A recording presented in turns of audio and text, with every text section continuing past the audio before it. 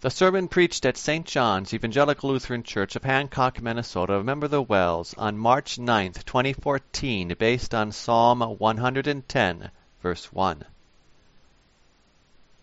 Grace and peace to you from God our Father and our Lord and Savior Jesus Christ. Amen. The Word of God through which the Holy Spirit testifies to us concerning our Savior Jesus Christ is Psalm 110.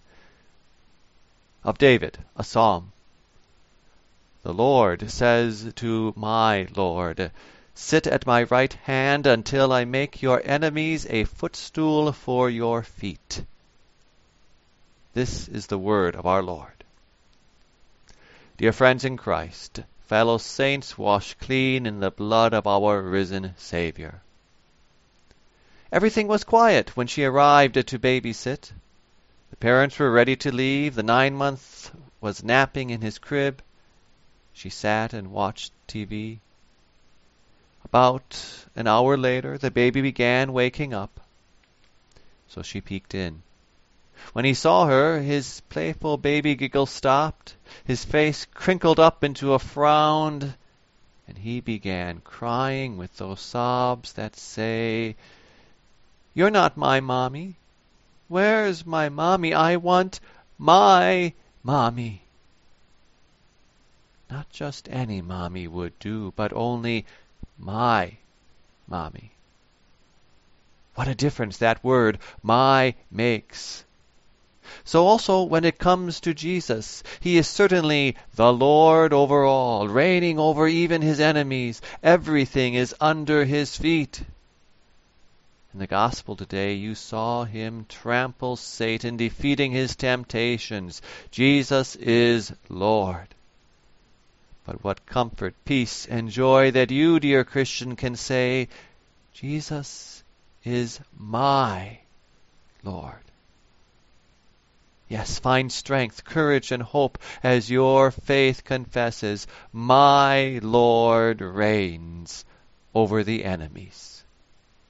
That's the theme today. My Lord reigns over the enemies. His power is hidden, but his purpose is certain. Those are the two parts. My Lord reigns. But I don't always see that. His power is hidden.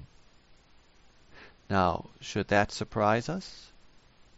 How powerful did Jesus look during his time on earth?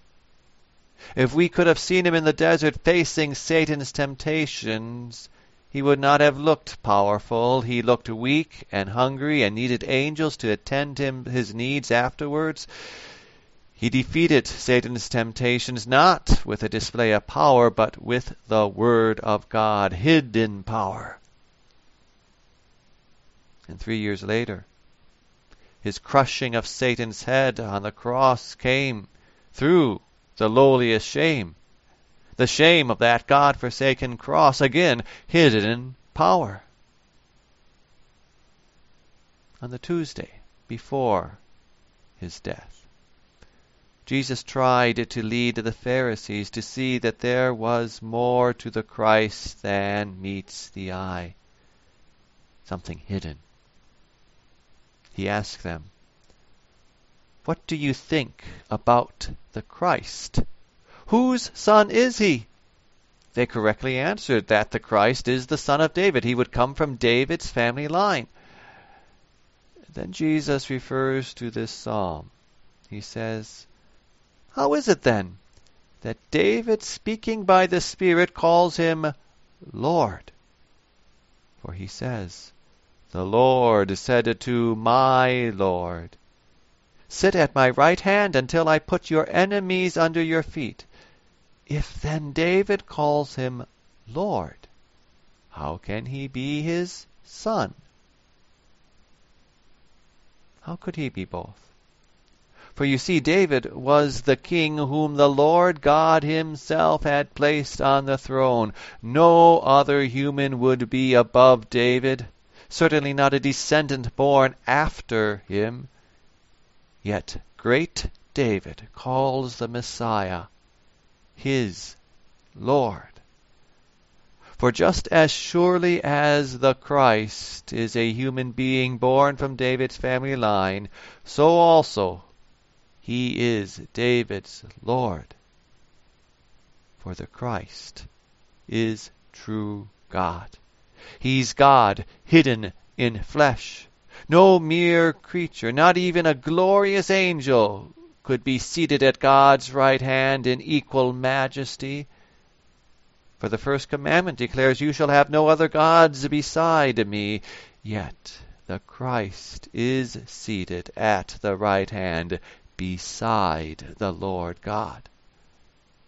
For Christ is both God and man. Hidden power.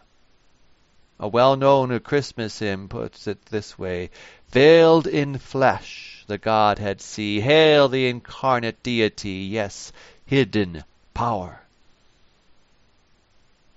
Now we might imagine that if Christ reigns over all with the power of God's right hand, if he's actually doing that now, we should certainly see it. Oh, maybe he had to hide his power to do his work of dying for us. But shouldn't we see his ruling power now?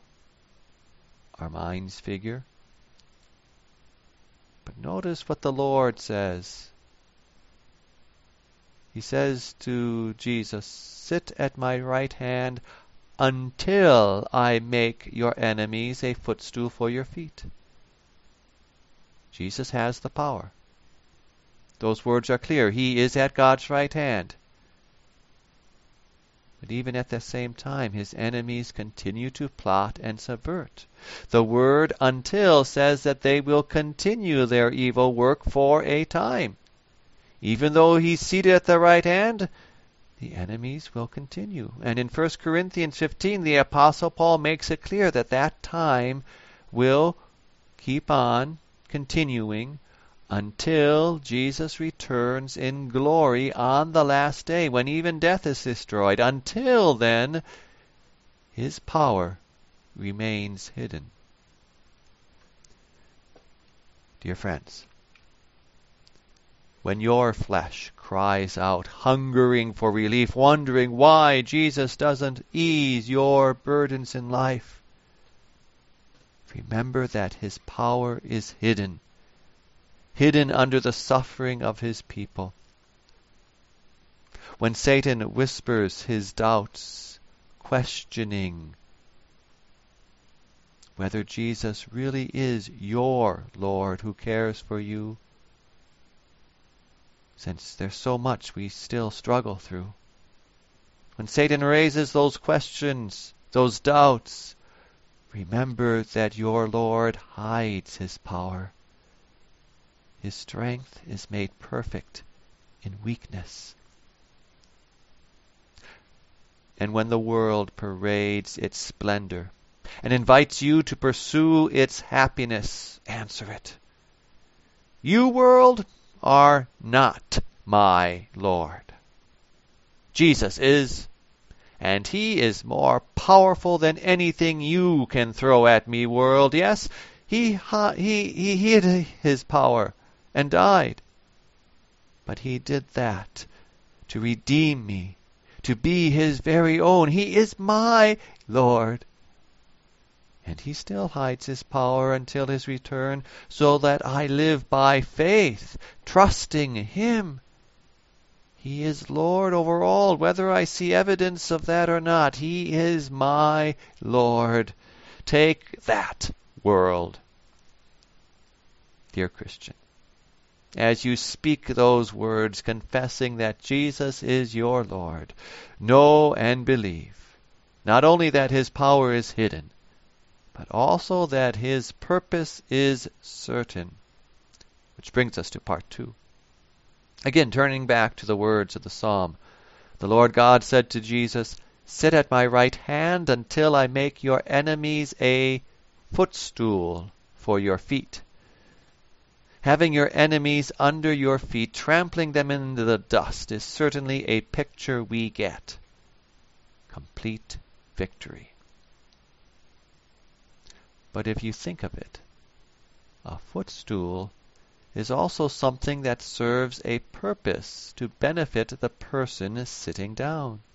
You see, dear Christians, as our Lord, Jesus not only defeats our enemies, but he also makes them serve his good purpose, like a footstool. And there's nothing doubtful about whether he will succeed in this, for he's at God's right hand. All power is his. And the Lord God himself will see to it that his enemies serve as his footstool. His purpose is sure and certain. It will not fail. This is a partial answer to that age-old question of why doesn't God end wickedness now? Why doesn't he? Because he is making it serve his good purpose. Of course, our sinful minds aren't satisfied with that. They keep pestering with questions. Isn't there some other way he could do it? Couldn't he both achieve his purpose and an evil right now?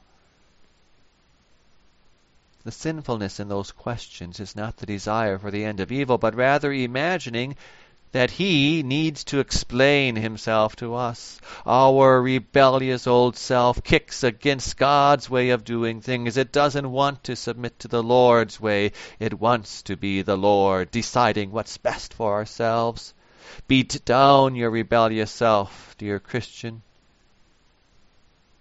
We are only clay jars.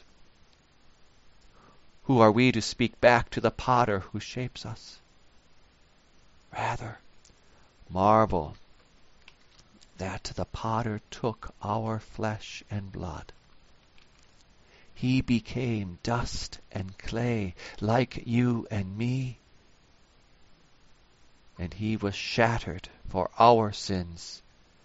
His strength dried up as a potsherd in our place. Since your Lord has loved you so much, don't you think he has your best interest at heart, no matter how difficult your life becomes? Our reason and logic cannot explain God's ways in achieving his purpose. Rather, we confess with St. Paul, "Oh, the depths of the riches of the wisdom and knowledge of God! How unsearchable his judgments and his paths beyond tracing out! Who has known the mind of the Lord, or who has been his counselor? Who has ever given to God that God should repay him? For from him and through him and to him are all things. To him be the glory forever. Amen." Romans 11. But even though we cannot comprehend God's ways or trace out how he achieves his goal, we know and believe that his purpose is good and that he will achieve it no matter what. His enemies will serve as his footstool. His purpose is certain. Why do we believe it, even though we cannot explain it? Why do we believe? Because we have his promise. For example, recall Romans 8:28. We know that in all things, and this would include the evil plots of the enemies, in all things God works for the good of those who love him.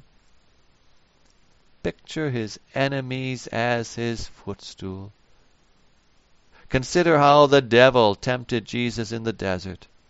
The devil's purpose was to defeat our Savior. Jesus' purpose was to triumph over Satan for us, freely crediting you and me with his perfect obedience that never succumbed to temptation, canceling our fallings and failings.